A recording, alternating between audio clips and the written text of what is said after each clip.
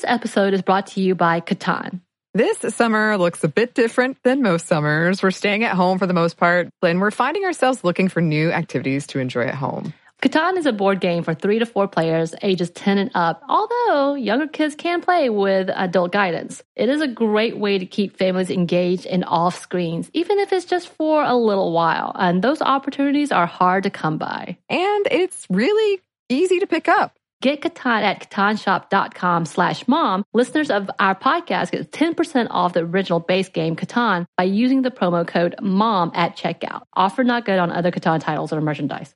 Xfinity XFi is more than just fast. It's internet that gives you peace of mind security. Because if it's connected, it's protected. Yeah, even your robot vacuum. Can your internet do that? Learn more at xfinity.com/XFi. Welcome to Stuff Mom Never Told You from HowStuffWorks.com.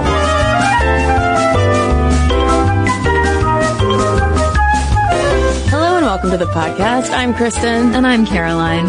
And today we are talking about Phyllis Schlafly. This episode has been a long time coming, but ever since she died on September 5th, 2016, we've been talking amongst ourselves, Caroline and I, about how we should do an episode on Phyllis. We've heard from a number of listeners asking whether we're going to do a Phyllis Schlafly episode, and how could we not? How could we not? Especially after my Twitter response to her passing brought men out of the woodwork to tell me that I was a monster. So what did you tweet? I tweeted a Zendaya gif where Zendaya was just going, bye. And that was it. And conservative gentlemen did not appreciate that and called me a fat feminist monster. Oh no, they called you fat? Oh, isn't that the worst thing a woman can be called? Totally. How did you even survive it? I don't know. Eating even more feminism. Eating all the feminists? Yeah. Well, and it's also apropos to talk about Schlafly because in a lot of ways, she paved the way for Donald Trump being the Republican nominee for president this year. Yeah, and I would argue that her star was definitely rising at the same time that the Republican Party was veering more toward the Reaganification, aligning with the religious right, than it previously had been. Yeah, I mean, that's how she made her name, was definitely by essentially helping usher what was this fringe right-wing group of Republicans, sort of like we think of the Tea Party today, into the mainstream. Because for a long time, they were just sort of off in the corner and not really taken all that seriously. But then, as we'll talk about more, Phyllis Schlafly showed America that these right-wing conservatives could win in the polls. But I don't want to get too ahead of ourselves. Let's talk a little bit more about who this woman is, because I feel like you either absolutely know who she is because she's the arch nemesis of second wave feminism, or you probably never heard of her. So let's give a quick primer of who this Schlafly lady is. Who's this dame? Well, I mean, you're right. She's absolutely considered one of the most polarizing figures in American public political life. And she's basically, I don't know, she's an author. She's a politician to a degree. And she is best known for her war against the Equal Rights Amendment in the 1970s. Yeah, I mean, she is a grassroots conservative political organizer who is now considered an icon among, ultra right-wing Republicans, Donald Trump included. And we read her obituary in both the New York Times, obviously more liberal. Some might call it the lamestream media if they're Schlafly fans. And then we read her obit in the National Review, which is ultra-conservative, of course. And the New York Times described her as, quote, a self-described housewife who displayed a moral ferocity reminiscent of the axe-wielding prohibitionist Carrie Nation. So she's a tough cookie. A real tough cookie. And then the National Review described her, meanwhile, as one of the original happy warriors, funny, gracious, and grittier than one might expect. And it's astonishing to trace back our political climate today and everything that we are now witnessing in terms of Donald Trump's supporters and the types of white dudes who came after you on Twitter, for instance, and trace that all the way back to this woman in the Midwest who, in a lot of ways, started out almost like Hillary Clinton. She was from a relatively working class background, although Hillary Clinton came from a slightly wealthier middle class family. But Schlafly, was scrappy and she was smart and she was ambitious. And then, any similarity she might have to Hillary Clinton just ends right there. Well, yeah. And I mean, they both initially supported Barry Goldwater too. True. Before Hills went the other direction. But yeah. And I mean, you can look at the fact that nowadays Catholics and evangelical Christians work together when they are on the right. You can trace that back to Phyllis Schlafly as well. She was Catholic, devoutly Catholic, but through, and we'll get to this more in a second, but through all of her grassroots efforts, she brought more women of different faiths and different denominations into the political fold to try to combat this sort of what she viewed as, liberalization, the downfall of American society. And in a lot of ways, she is a difficult woman to summarize because she's kind of a basket of contradictions. Yeah. Because she is this very ambitious, self-sufficient woman in a lot of ways who said that from the get-go when she was growing up, she knew that she would need to take care of herself. And in her political career, she was extremely visible. She wrote 20 books. I mean, the woman never stopped. And yet, publicly, she always said that she was a housewife first and that politics was just a hobby because she has 6 children at home and her husband, Fred Schlafly, is king, essentially. And she does whatever he allows her to do, even though, in the same breath, she'll also say, but I can do whatever I want. And she relished starting this organization called Stop ERA, which was intended to stop the Equal Rights Amendment. Well, yeah, and STOP was actually an acronym for Stop Taking Our Privileges. ERA. Which is, when I learned about that acronym, was also, my brain exploded a little bit about just how blatant the intention is right there of privileges. Stop taking our privileges. Because, Phyllis Schlafly would be like, yeah, I love white privilege. It's terrific. Yeah, when I was researching her life and activism and politics, my brain just kept collapsing on itself because to me, as a liberal feminist and one who cares about having equal rights for people of all backgrounds, none of it made sense because I'm like, why would you want to stop the ERA when, oh, wait, no, but you only want the privileges for you and yours? Well, okay, so I take back what I say, that she would be all about her white privilege, because what Phyllis Schlafly did and Donald Trump does is she would deny that privilege even exists. Oh, well, sure.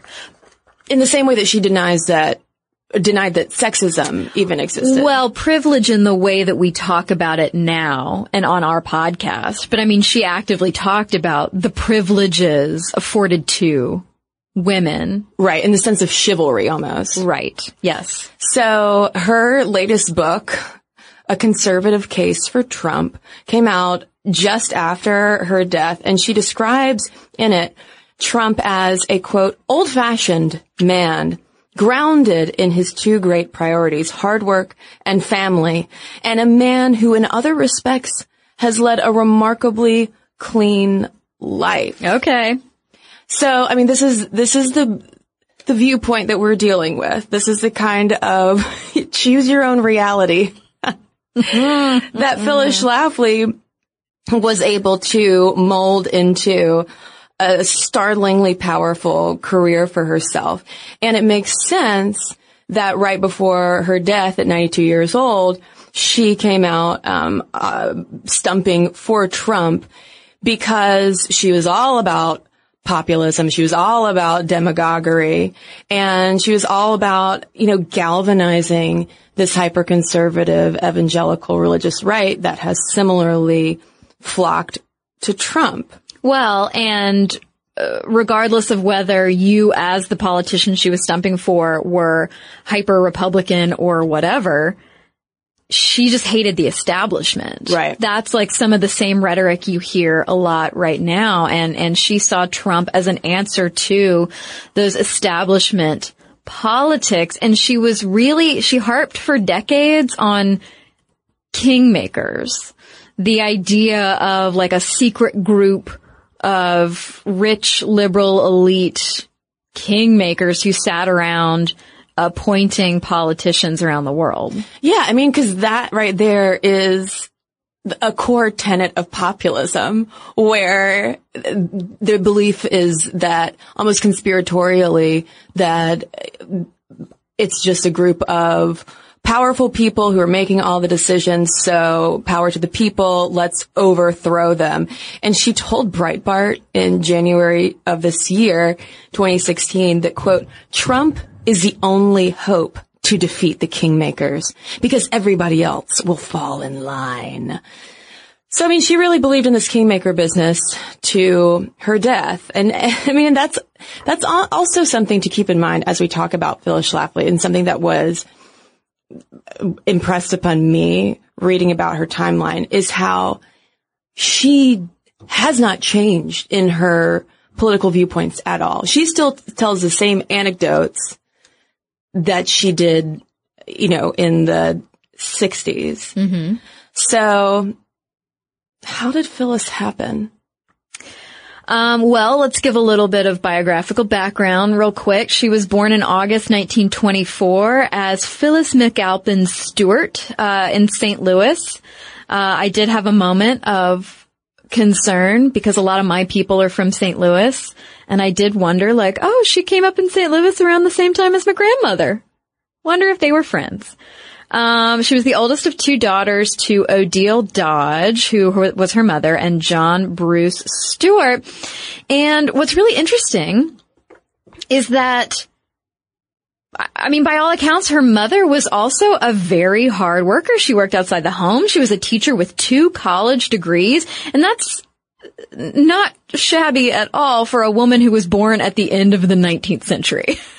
Her mother, not Phyllis. Right. I mean, and Odile ended up being the breadwinner because her dad, John Bruce Stewart, was a Westinghouse machinist and an industrial equipment salesman. And after he lost his job in the Great Depression, Odile had to become the breadwinner, and she hustled. She was a department store saleswoman. She was an elementary school teacher and a librarian at the St. Louis Art Museum. And in her spare time, how she had spare time, I'm not sure, she wrote a book on the history of St. Louis. Yeah, so the constantly busy work ethic of Phyllis Schlafly could absolutely be seen in her mother as well. Yeah, and also her politics, though, come straight from her dad. Her dad was 17 years older than Odile, which is going to be a similar age gap that we'll see in Phyllis Schlafly's own marriage. And her dad was a staunch Republican who, even though they fell on such hard times during the Great Depression, he hated FDR and hated the New Deal and wanted nothing to do with that. Yeah. And so from a very young age, Phyllis was groomed, to be very conservative Republican. Yeah, and I think that there's also the emotional aspect of, yes, she had a really smart, really hardworking, really busy mother, but she also grew up, in addition to hearing her father rail against the New Deal, heard her mother being filled with regret at having to work those jobs. Her mother wanted to stay home with the kids and the house and do the cooking and all of that stuff and be the traditional housewife. And so she's being raised with these ideas about traditional family and traditional politics. And because of their financial situation at home, Phyllis realized that she was going to have to make her own way. It's not like her parents could just pay for her to go to college.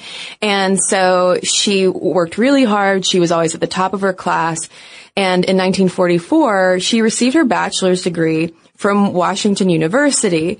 And in a Maker's interview, she talks about how she paid her way through college by working, she says, 48 hours a week as a night shift gunner testing 30 and 50 caliber ammunition at a St. Louis munitions plant. And that is absolutely true. I mean, she not only tested these guns, she would also document their trajectories and do all of this stuff, which seems like, again, very appropriate resume item for someone who ended up leading right-wing Republicans. Well, I mean, but also one thing we skipped over is that she graduated at 19. Right.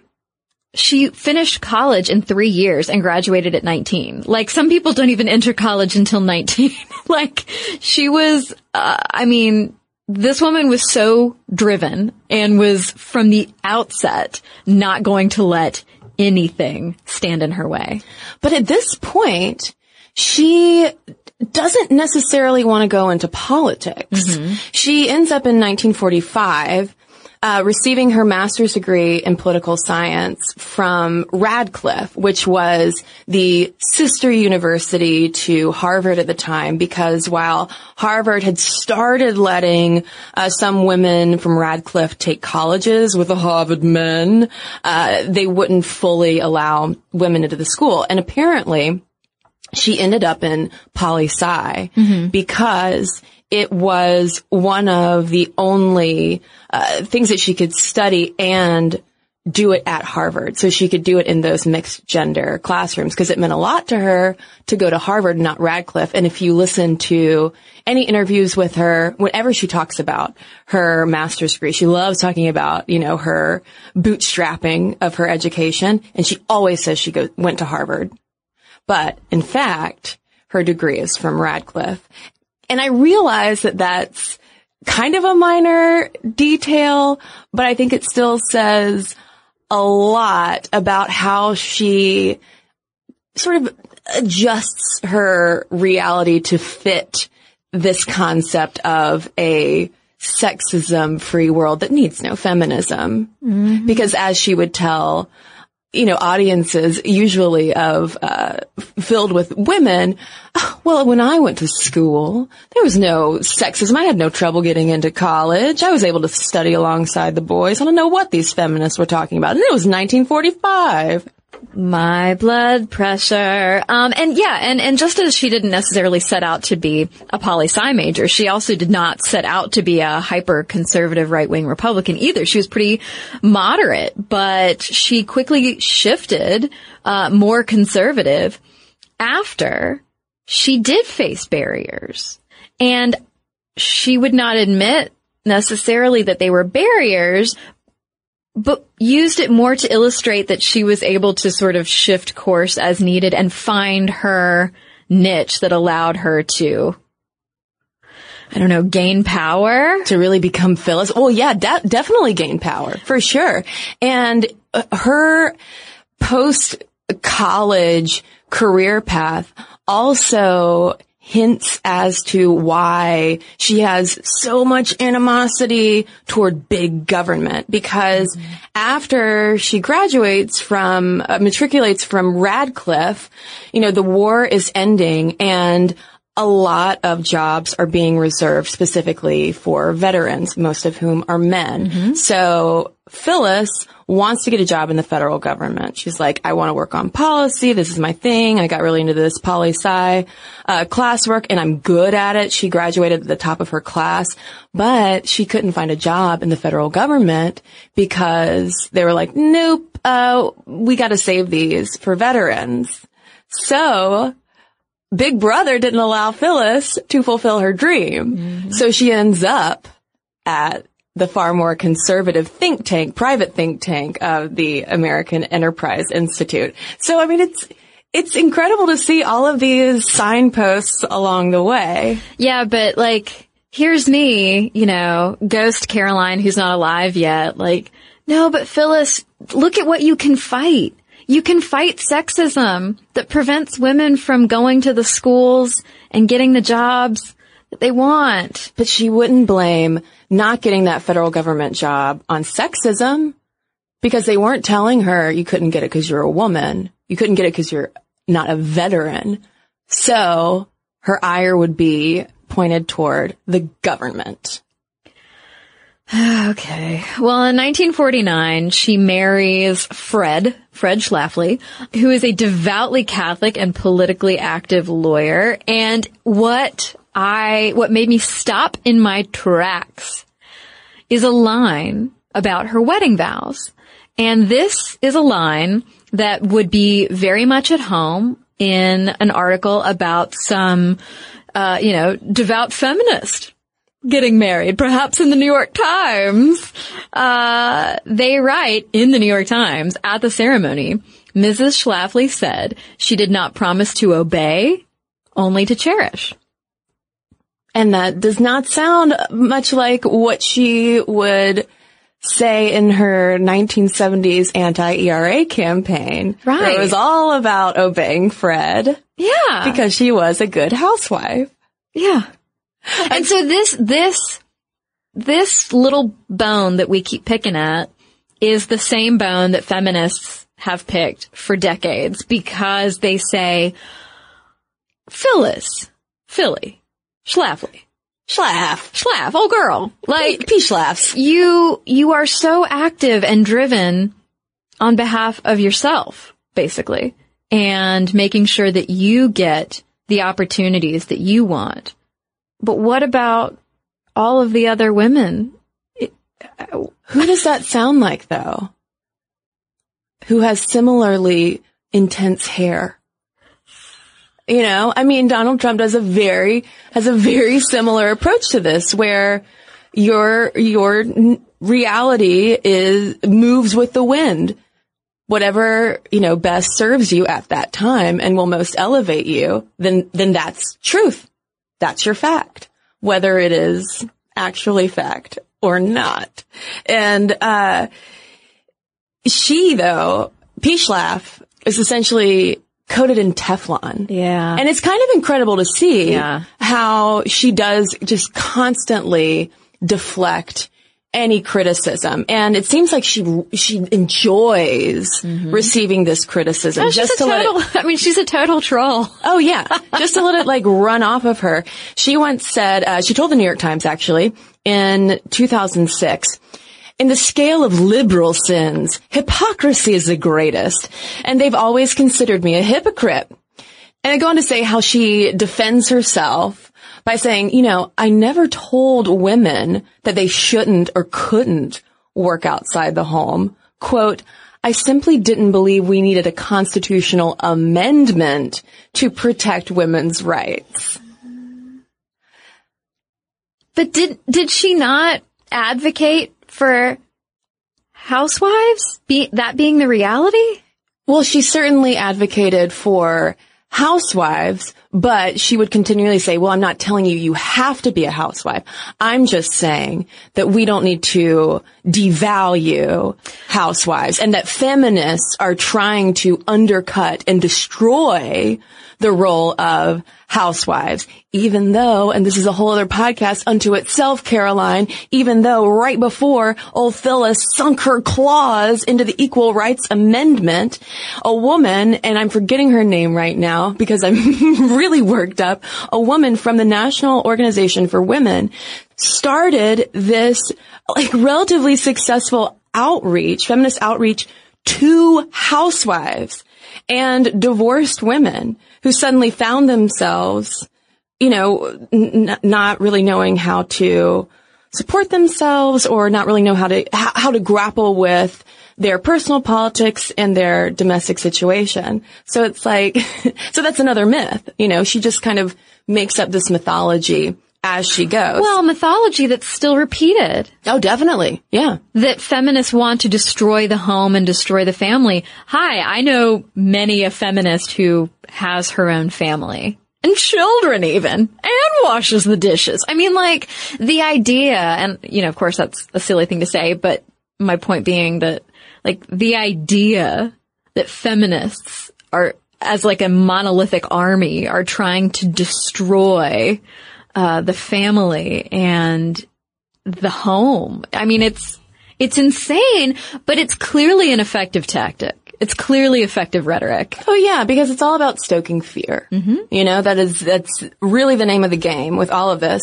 And in 1952, she's just 27 years old when her political aspirations get a kick in the pants because a group of Republicans, local Republicans, come over to her and Fred's house. They come over to the Shafts and they encourage Fred to run for Congress. There's an open seat and they're like, Fred, you're the guy. You should do it.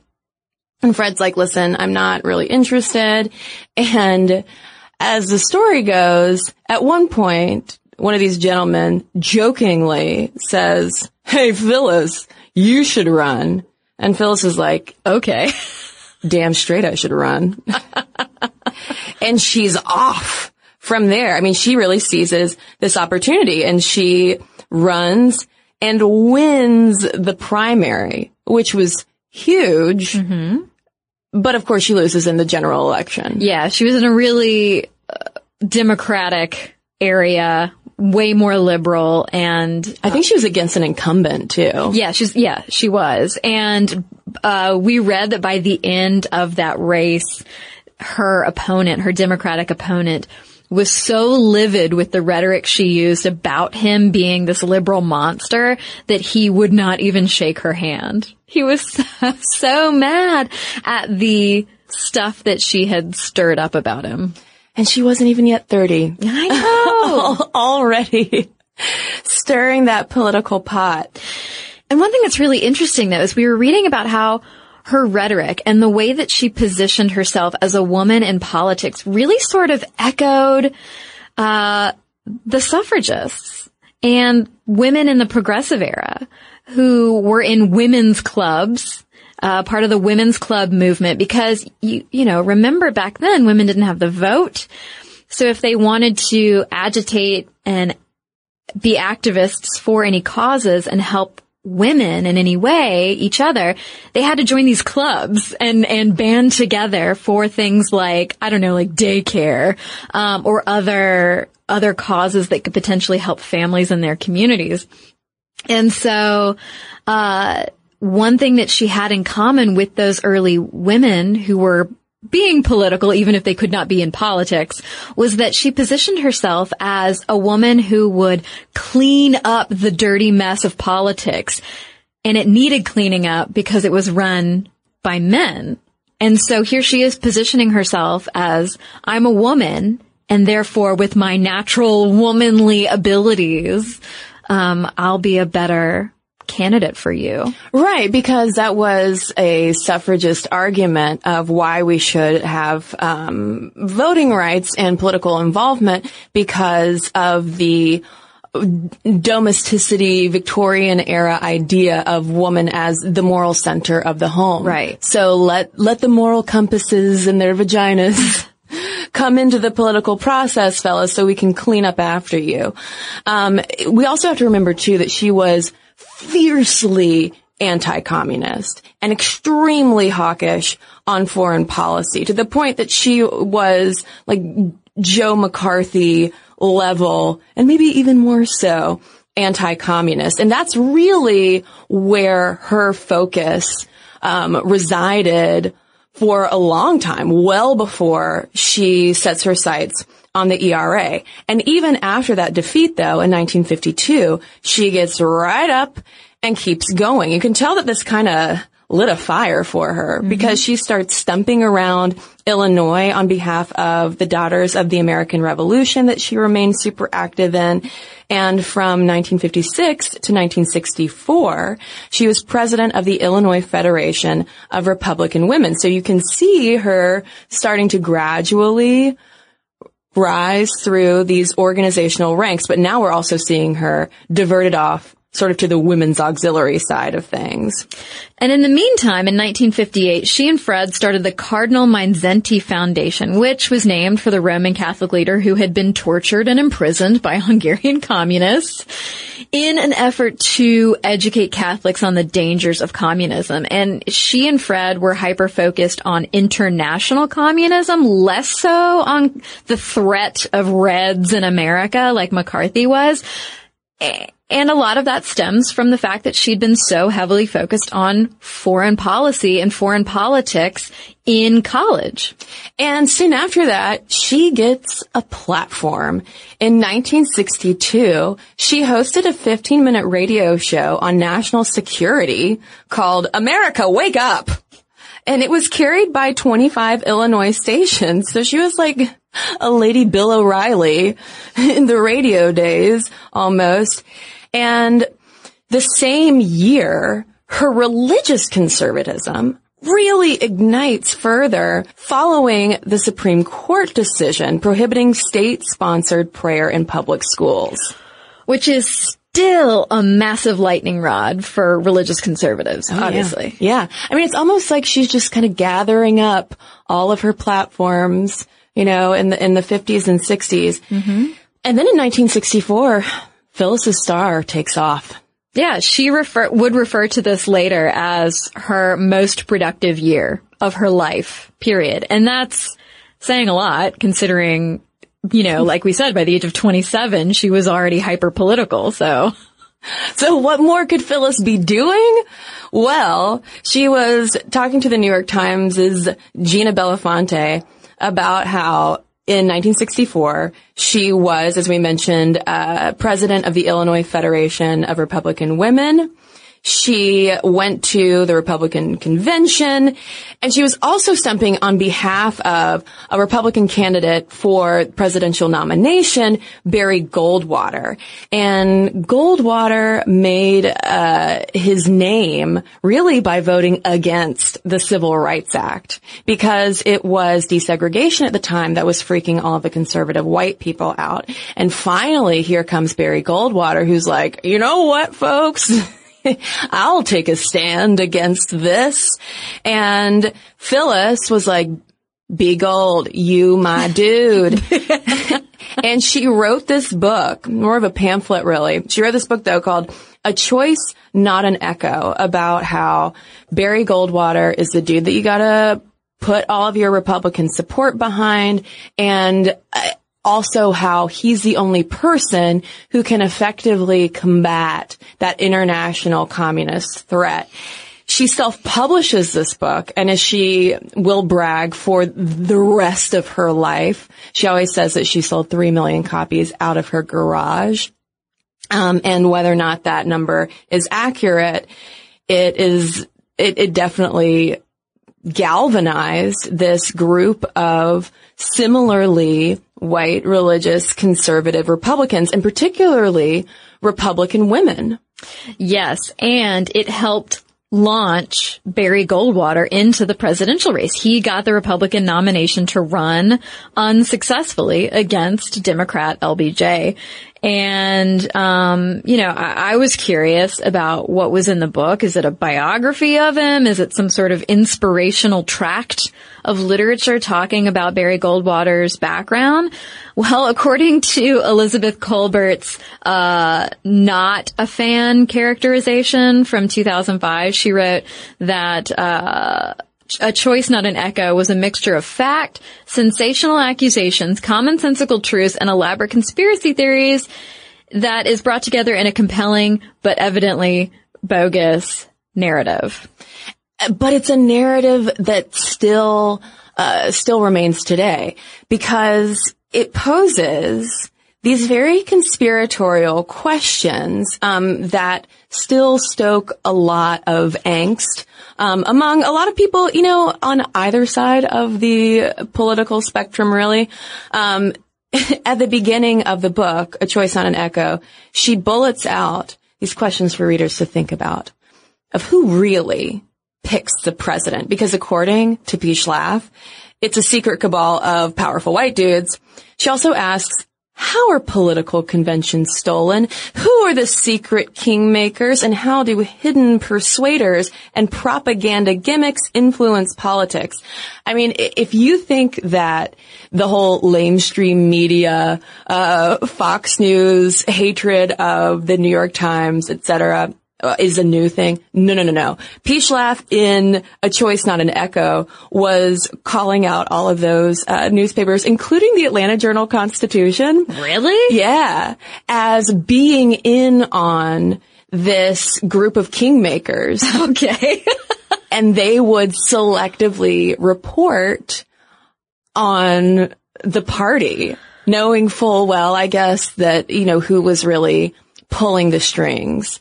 And that's kind of at the core of this right-wing populism of saying, you know what, there are these secret meetings going on, and they're going to turn our country into a cesspool of secular welfare nonsense. If they haven't already, because of the New Deal. They're already terrified about the New Deal. If you and I take the podcast on tour anytime soon, it should just be called, what did you say? Secular nonsense? Secular cesspool of nonsense. But I mean, in this election cycle, we've heard similar refrains from the left, Mm-hmm. So there are plenty of people who are as fed up as P. Schlaf about kingmakers and the establishment. Right. As fed up and also as borderline and / full-blown conspiratorial. Right. But something else that jumped out to me in A Choice Not an Echo is how Schlafly describes herself, how she kind of lays out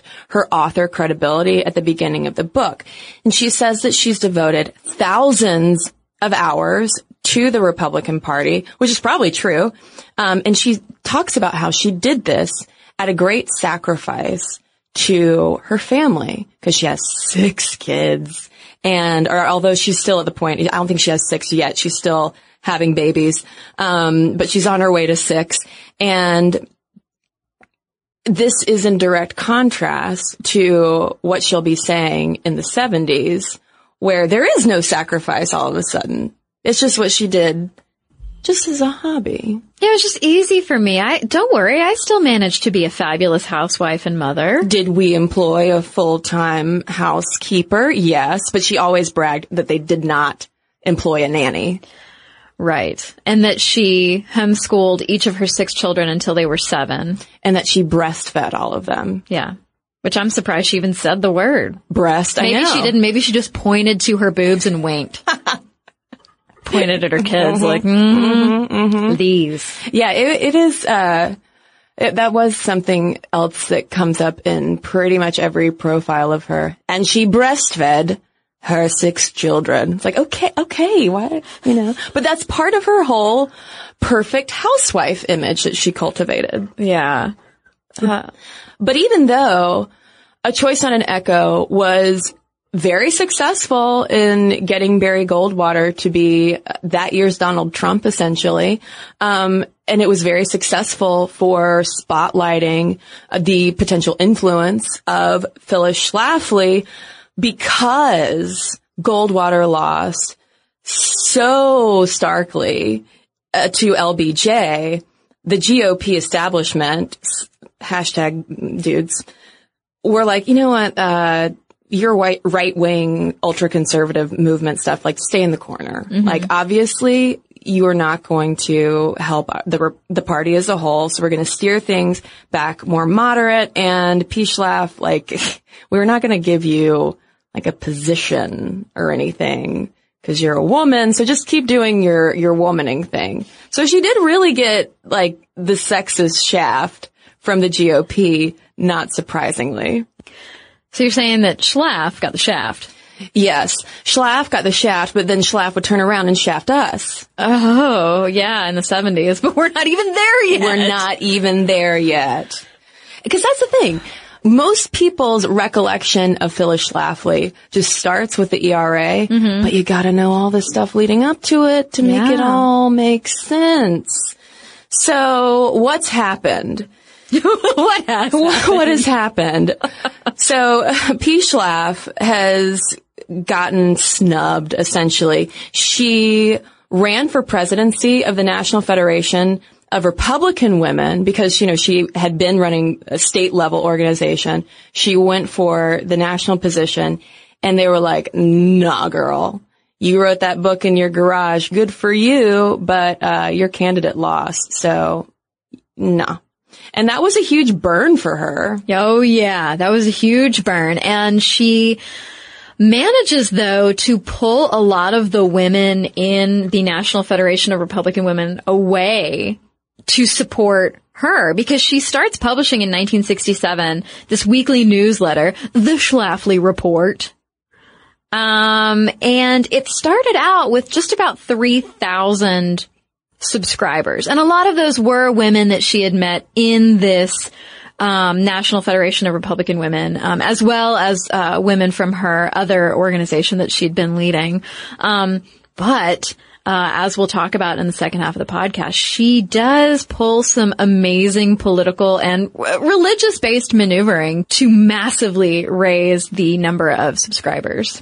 Yeah, and just in the background politically, we got to mention that in 1966, even though just 2 years earlier, hyper-conservative racist Barry Goldwater, lost so famously to LBJ.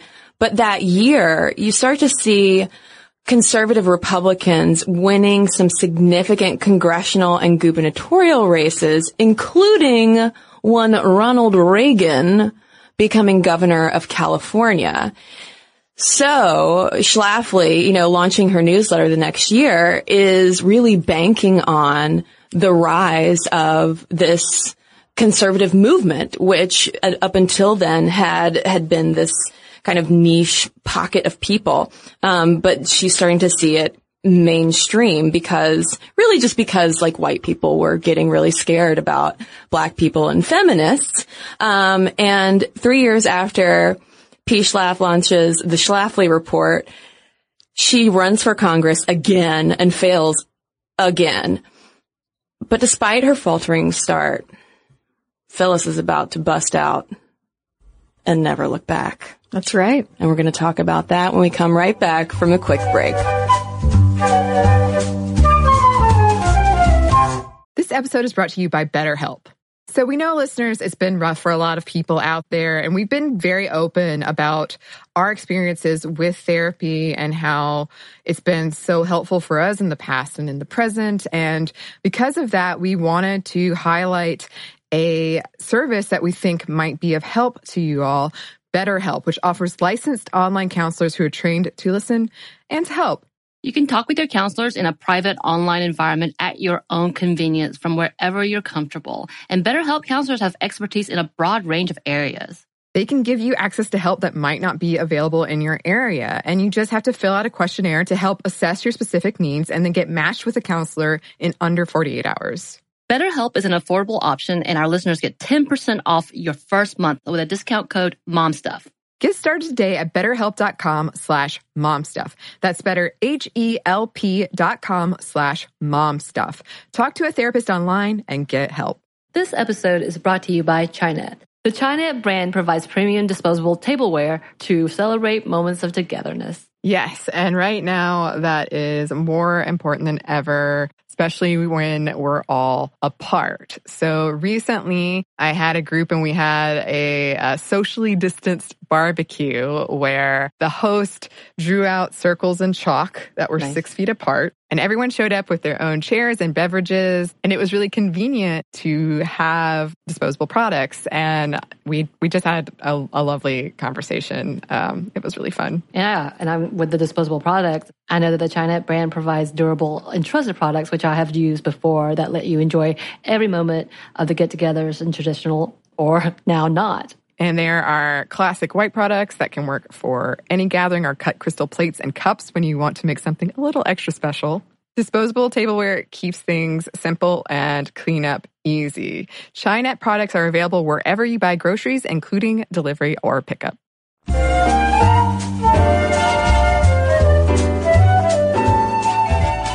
So in the early 70s, even though the Equal Rights Amendment had been around for about 50 years, she really claims she wasn't aware of it. She was not aware of any massive movement behind it. And it wasn't until, she says, a friend says, hey, you should check out this whole ERA thing. You might be interested in it. That she reads it and all of the light bulbs go off above her head. And she says, aha, here is the enemy.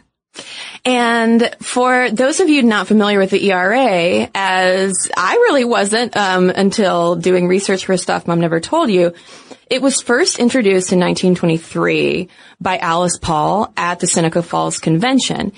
And the ERA, which would have been the 27th Amendment if it had gone through, it's very simple in its language. It just states, equality of rights under the law shall not be denied or abridged by the United States or by any state on account of sex.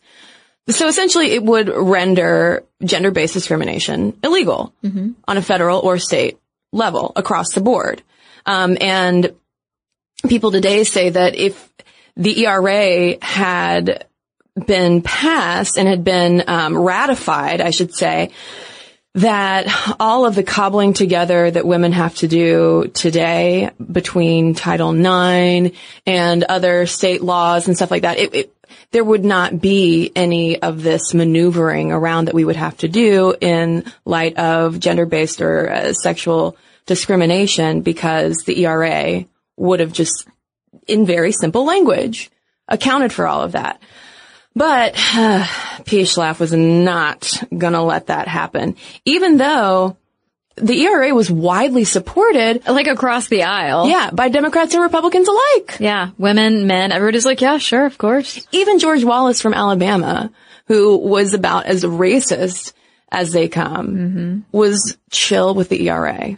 Yeah, I know. Well, because I think a lot of people saw it as well, we already have language in these other various laws and amendments that, we shouldn't discriminate against women. Sure, why not throw this on the pile?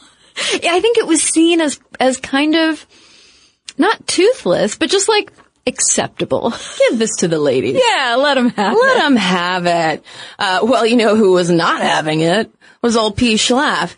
And in 1972, she writes about it in the Schlafly report. Dedicates a whole issue to it, in fact. And this is what starts the anti-feminist campaign against the ERA. And boy, did she have some ideas about what that simple sentence really meant. Oh God. Yeah. She said that the ERA was going to eliminate sex-segregated public restrooms. We still hear that panic today, don't we? It's going to force women into the draft. Wasn't that just in the news? It's going to dissolve sex crime laws. I got nothing.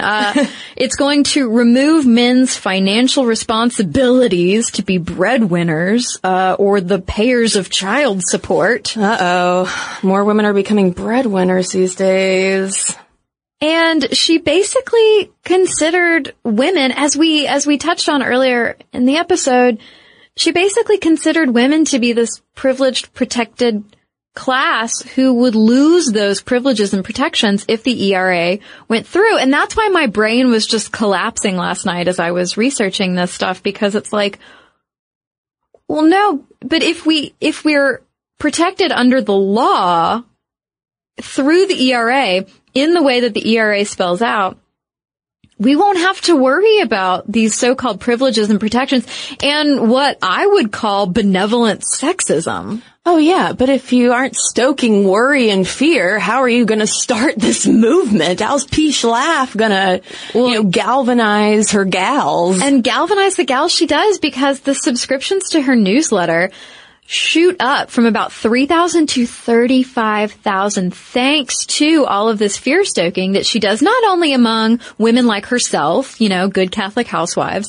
but also among the evangelical Christian housewives. Like, ladies. Like, we have a lot to worry about in terms of losing those cushy lives that we know. And this is something that I read all the time in Stuff Mom Never Told You YouTube comments from men's rights activist-y trolls who claim, feminists are just victimizing themselves because, in P. Schlaf's terms, like, you're a privileged class. People take you out for dinner. You get discounts at happy hours, and, you have affirmative action. You get whatever you want. If you paid me equally, then maybe I wouldn't need a discount. Exactly.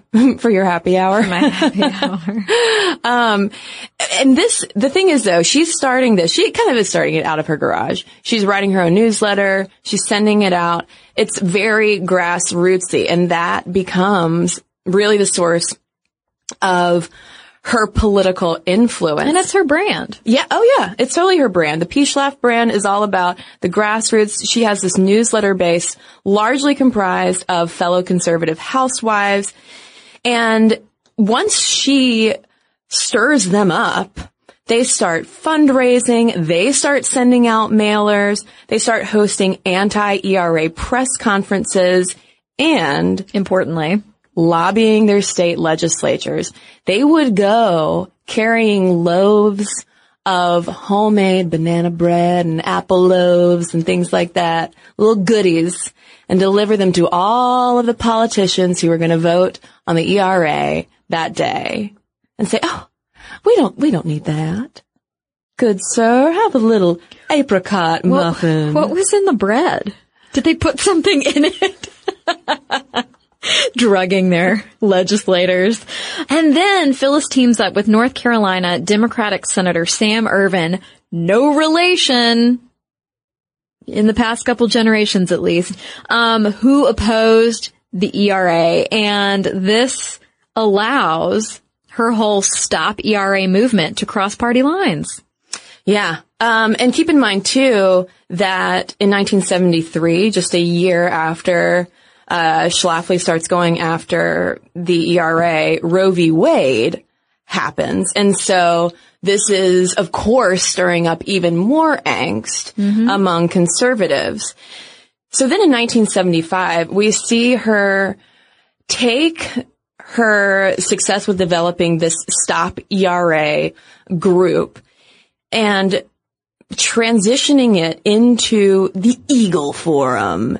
And this is essentially the women's auxiliary of the conservative right-wing contingent of the Republican Party at the time.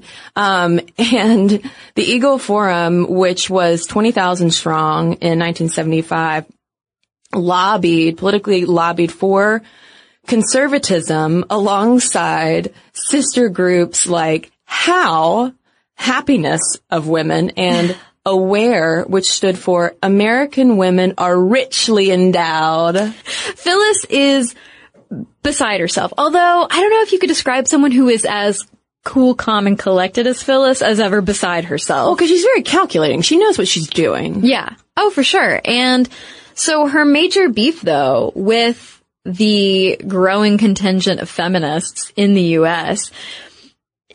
is all about how they are messing with the natural order of things. It goes back to her assertion that feminists are trying to destroy the family. Yeah. So in 1994, she wrote one of many columns in which she says feminism is incompatible with human nature. The premise of the feminists is that God goofed in making us two different sexes and that our laws should remedy his mistake. And I guess, okay, I'm going to make this a little personal for a second. Like, I guess that's why so many of her arguments and similar arguments don't make sense to me, because I am not a person who is religious or has God, as a former very inappropriate boss of mine said to me one time. So like things like that don't make sense to me. Saying that there is a natural order in the way that the biological sexes have to be or the genders have to be. Yeah. And I'm sitting here across from you, not surprised at all, because a large part of my childhood was spent in evangelical churches. And while the pastors weren't railing against feminism every Sunday, there was definitely concern, particularly over the homosexual agenda, because that definitely violated, in quotes, nature.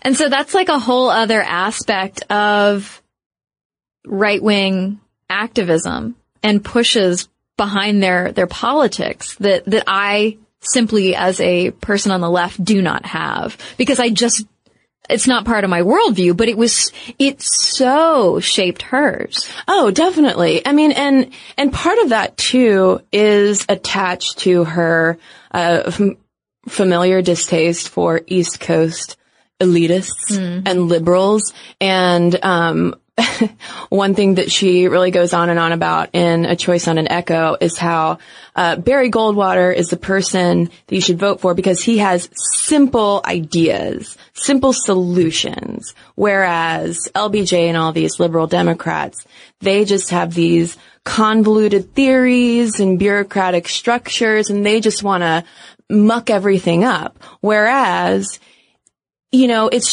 just nature. It's just man and wife. It's this and that. It's a very black and white worldview. And it's a similar thing that we see today, where there is this distaste among, right-wing conservatives for non-simplistic answers, because that challenges their worldview in a terrifying way. And I mean, I also say this from the perspective of, being very cognizant, even at a young age, of how a lot of the political rhetoric that I heard in conservative churches, that my parents attended was just so fear-stoking. You could feel it in the room, and it was, powerful enough to get Schlafly where she wanted to go. And in addition to her argument about feminism being incompatible with human nature, she also kind of suggested that feminism was out to replace husbands with government big brother. Right. So look at you, dumb feminist. You're just trying to get rid of the home, get rid of the family structure, get rid of the husband who can provide for you. They can be the breadwinners if you just let them. But instead, you want to get rid of all that and have the government give to you. Have the government be your breadwinner and your husband and accept welfare and public assistance and things like that. And doesn't this sound like a frustrated, just out of college Phyllis who can't get a job in the government because Big Brother has saved all the other jobs for other brothers, essentially. And the way she puts it, though, in one column, it might have been the same, that same column from 1994. She uses sarcasm in rhetorical questions a lot. So she sneers, "Need a job? Big Brother will get you an affirmative action quota position. You don't meet the physical requirements? Big Brother will gender norm the test results and give you a high score. Not satisfied with your salary? The Comparable Worth Commission will order your employer to give you a raise. And if you want a promotion, the Glass Ceiling Commission will force your employer to give it to you. So it's just this idea that we are making up these problems, and through this group of kingmakers, the government then establishes these committees that just,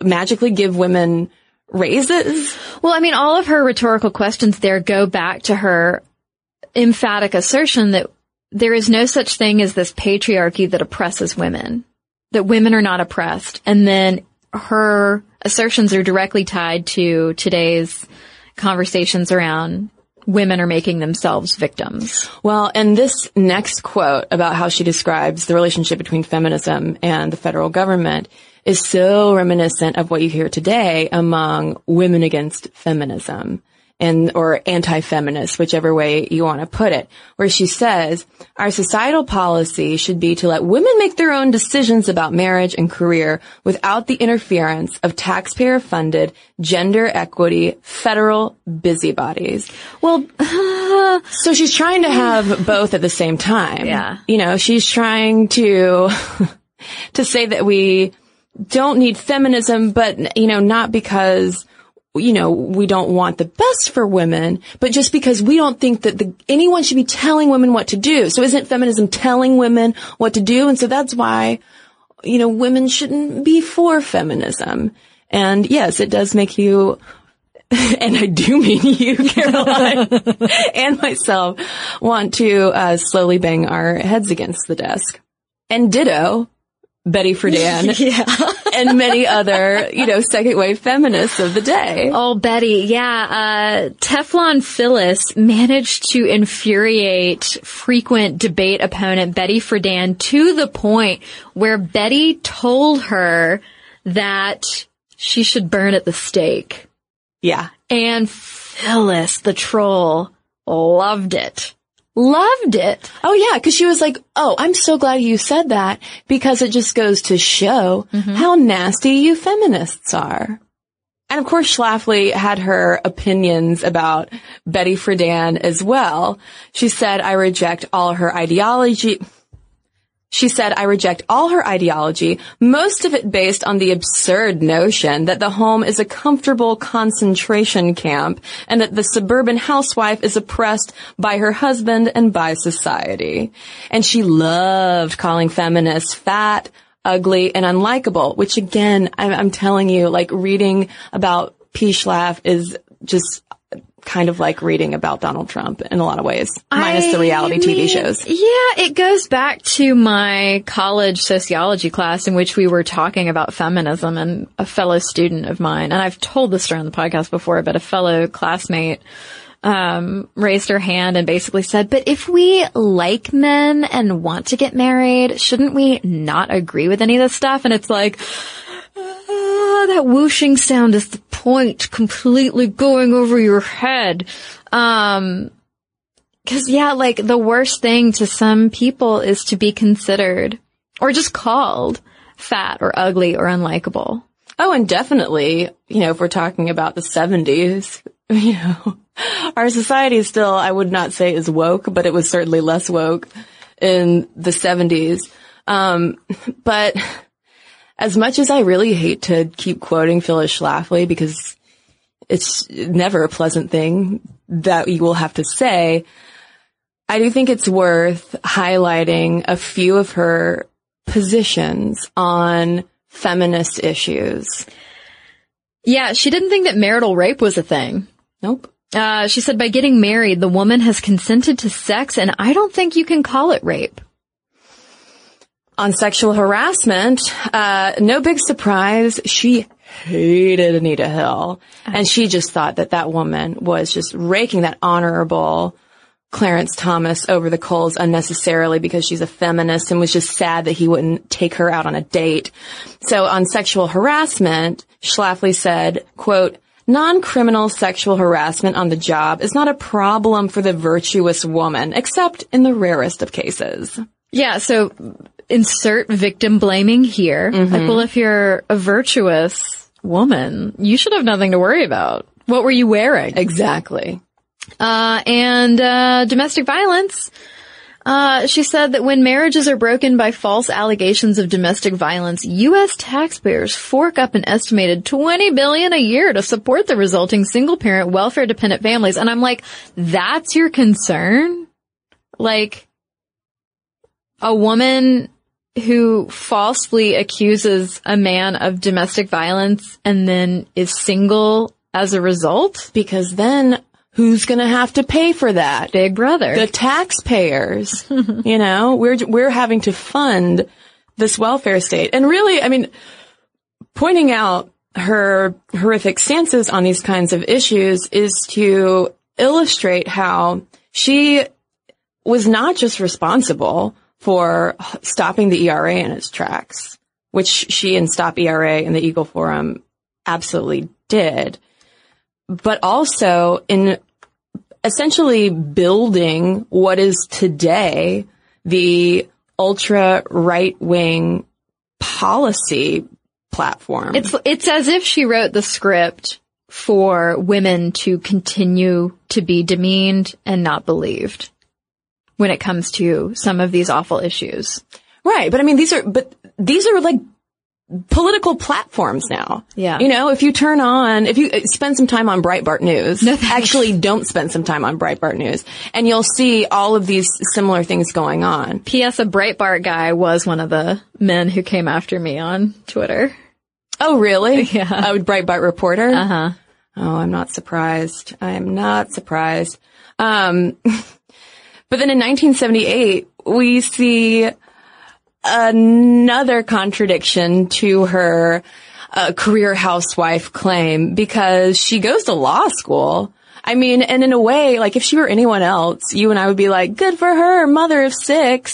After the kids grow up, she goes back to law school. And that's what she argues. Like, well, I waited until my children were grown. They could take care of themselves. I breastfed all of them. Did I tell you I breastfed all of them? I really did. And she completes her law degree at Washington University. When she goes to take the bar, her public profile was already, like, significant enough that she took it in a disguise. She wore a black wig in order to take her exam, and she passed it. Well, and her husband, you know, and this is another anecdote that she would tell over and over again over the years, that her husband at first did not want her to go to law school and didn't understand why she felt the need to. And then so she withdrew her application to law school.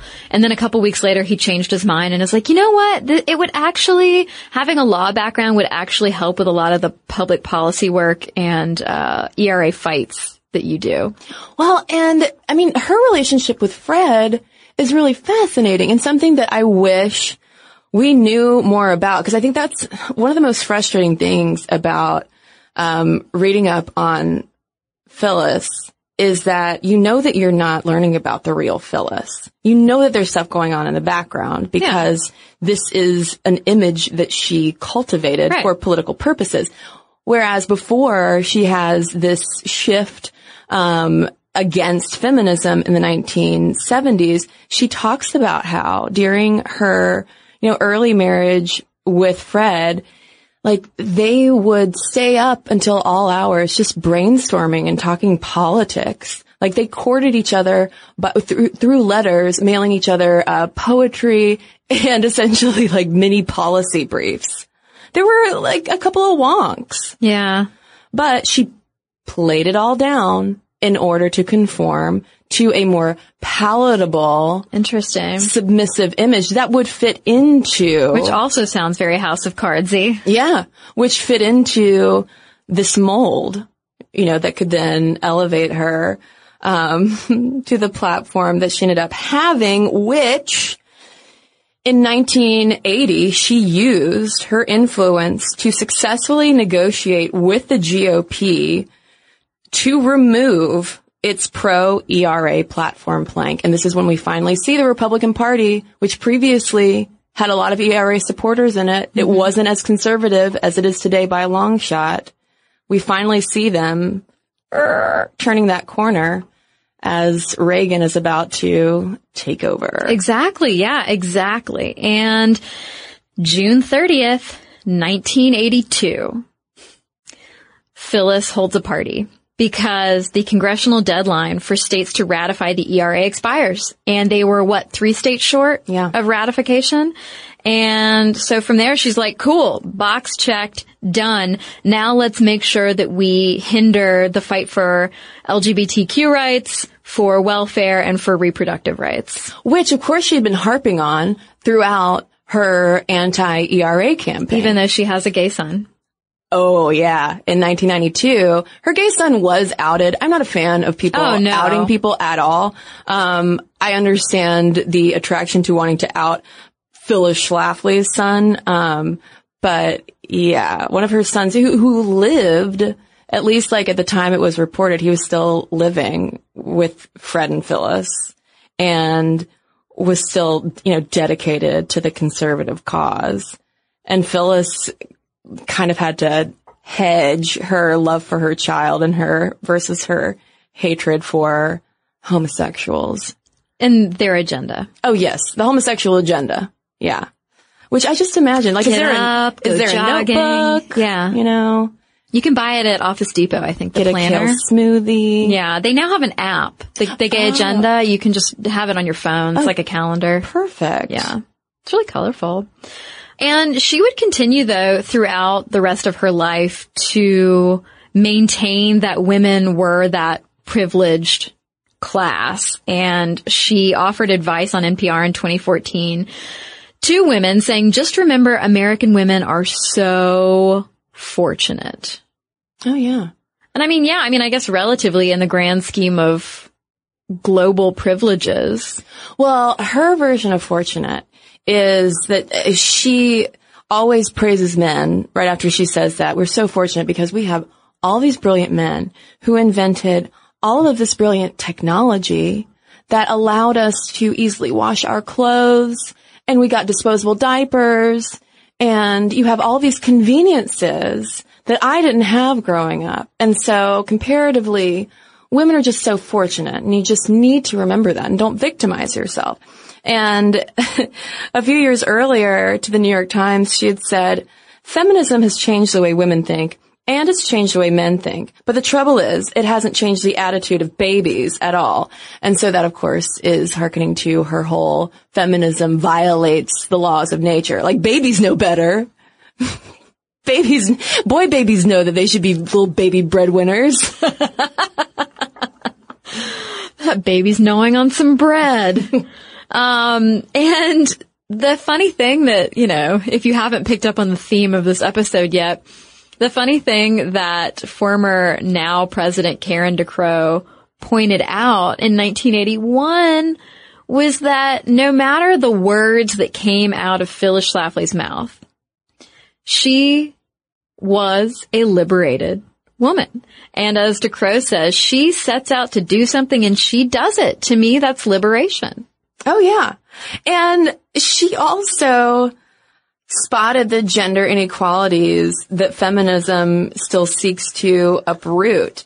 At one point in response to that really harsh blow that she took in 1967 when she lost her bid for the National Federation of Republican Women presidency, she said, quote, "The Republican Party is carried on the shoulders of the women who do the work in the precincts, ringing doorbells, distributing literature, and doing all the tiresome, repetitious campaign tasks.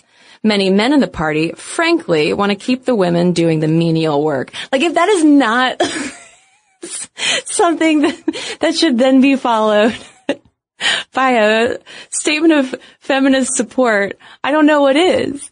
And that's the confounding thing about Phyllis Schlafly. Yep. She encountered sexism, and she knew it was sexism because she's calling it out right there, recognizing that here are the women in the trenches doing all of this grassroots organizing that ultimately has revolutionized American political culture.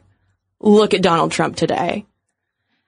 And yet she's saying, but, the dudes don't want to acknowledge it. They just want to keep us in the corner. Yeah, Phyllis is far from stupid. This woman is not dumb. She's incredibly brilliant and incredibly driven. And she is just driven down a different path. Yeah. I mean, and the moral of the story is, remember that women are not a monolith.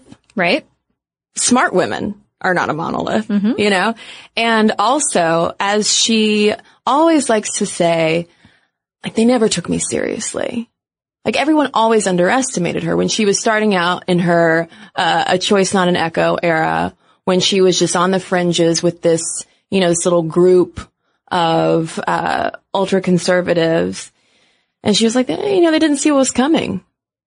And she's proud of that, you know, because she kind of put one over on us, because we were so quick to, I think liberals were so quick to write off all of a sudden who's this housewife? And look what she did. She was a wolf in housewife clothing.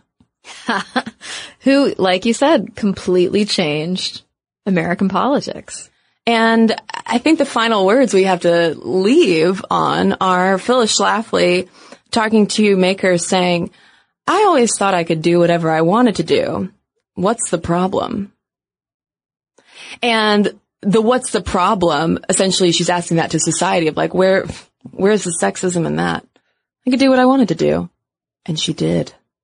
And I think it behooves us to not underestimate the ripple effect that this woman is still having and will continue to have.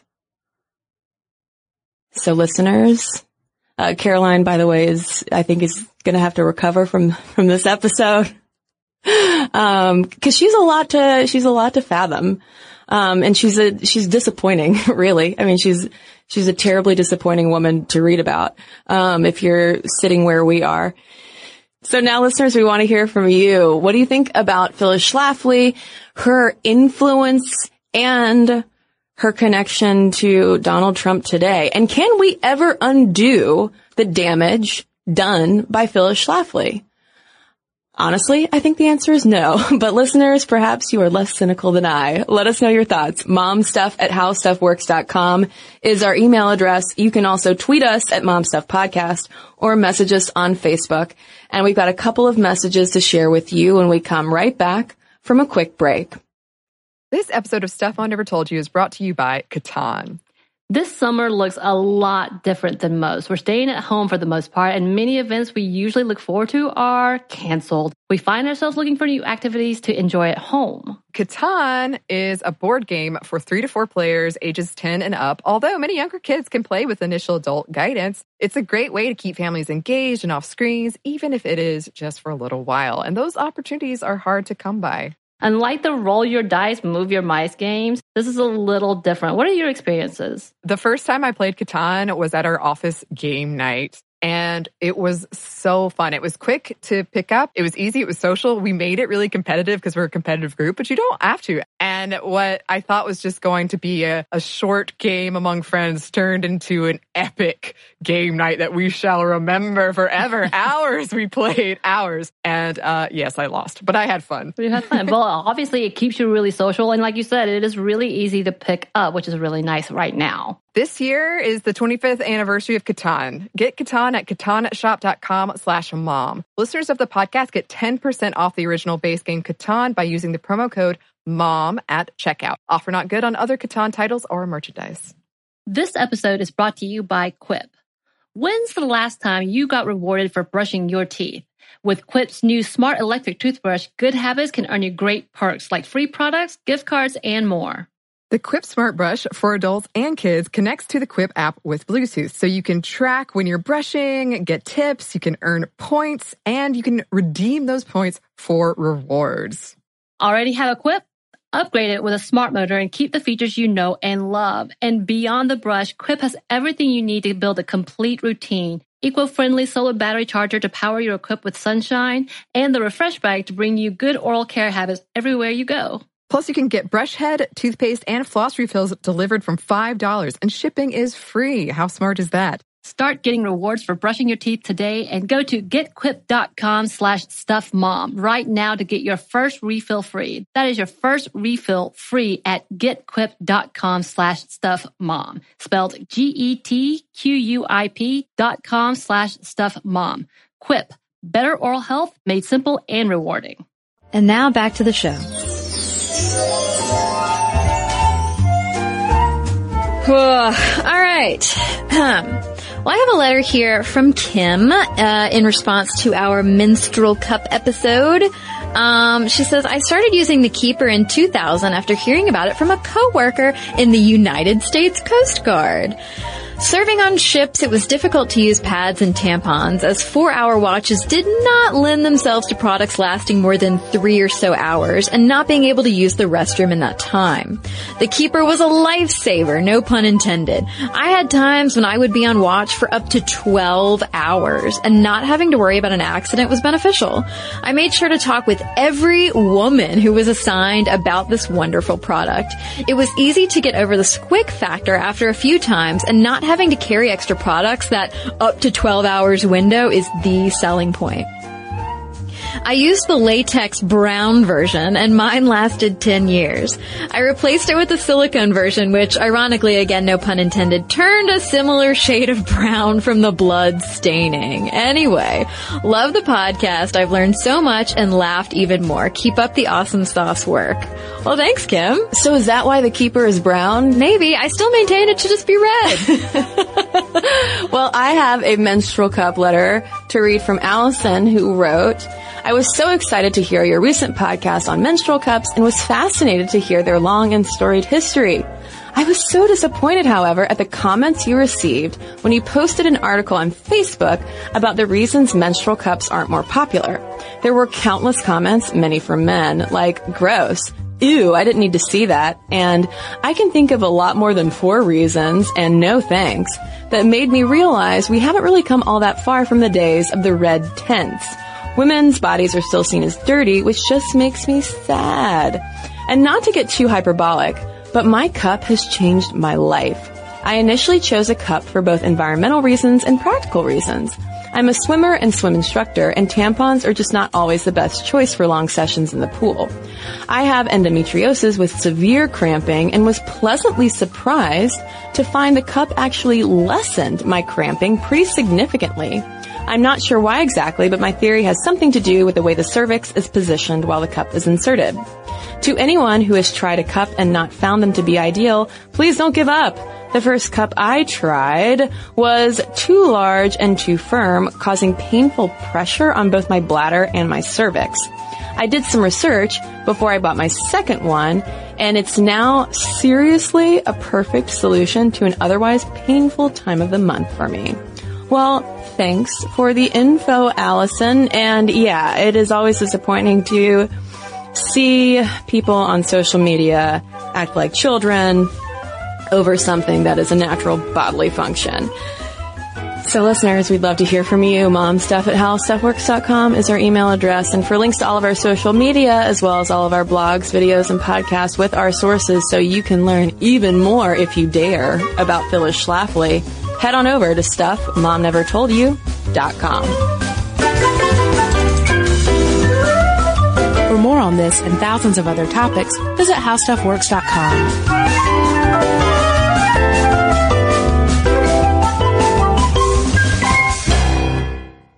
Hi, I'm Amy Nelson. And I'm Sam Edis. We're the hosts of iHeart's newest podcast, What's Her Story with Sam and Amy. We both have our own businesses, and between us, we have 7 children. And since the moment we met, we've been sharing our stories with each other. The thing is, we all know the stories of industry titans like Bezos and Jobs, but the stories of women, they remain incomplete. We ask questions no one else even touches. We are not afraid to get personal. So listen to What's Her Story with Sam and Amy on the iHeartRadio app, Apple Podcasts, or wherever you listen to podcasts. The Gold Club was the top strip club in Atlanta in the 1990s, with patrons like Dennis Rodman, Michael Jordan, Madonna, the King of Sweden. But in 2001, the club was put on trial with charges of prostitution, extortion, credit card fraud, racketeering, and an affiliation with the mob. I'm journalist Christina Lee, and I'll be taking you behind the scenes of the Gold Club scandal, from the booty and bubbly to the deceit and courtroom drama. Listen to Racket Inside the Gold Club on the iHeartRadio app, Apple Podcasts, or wherever you get your podcasts.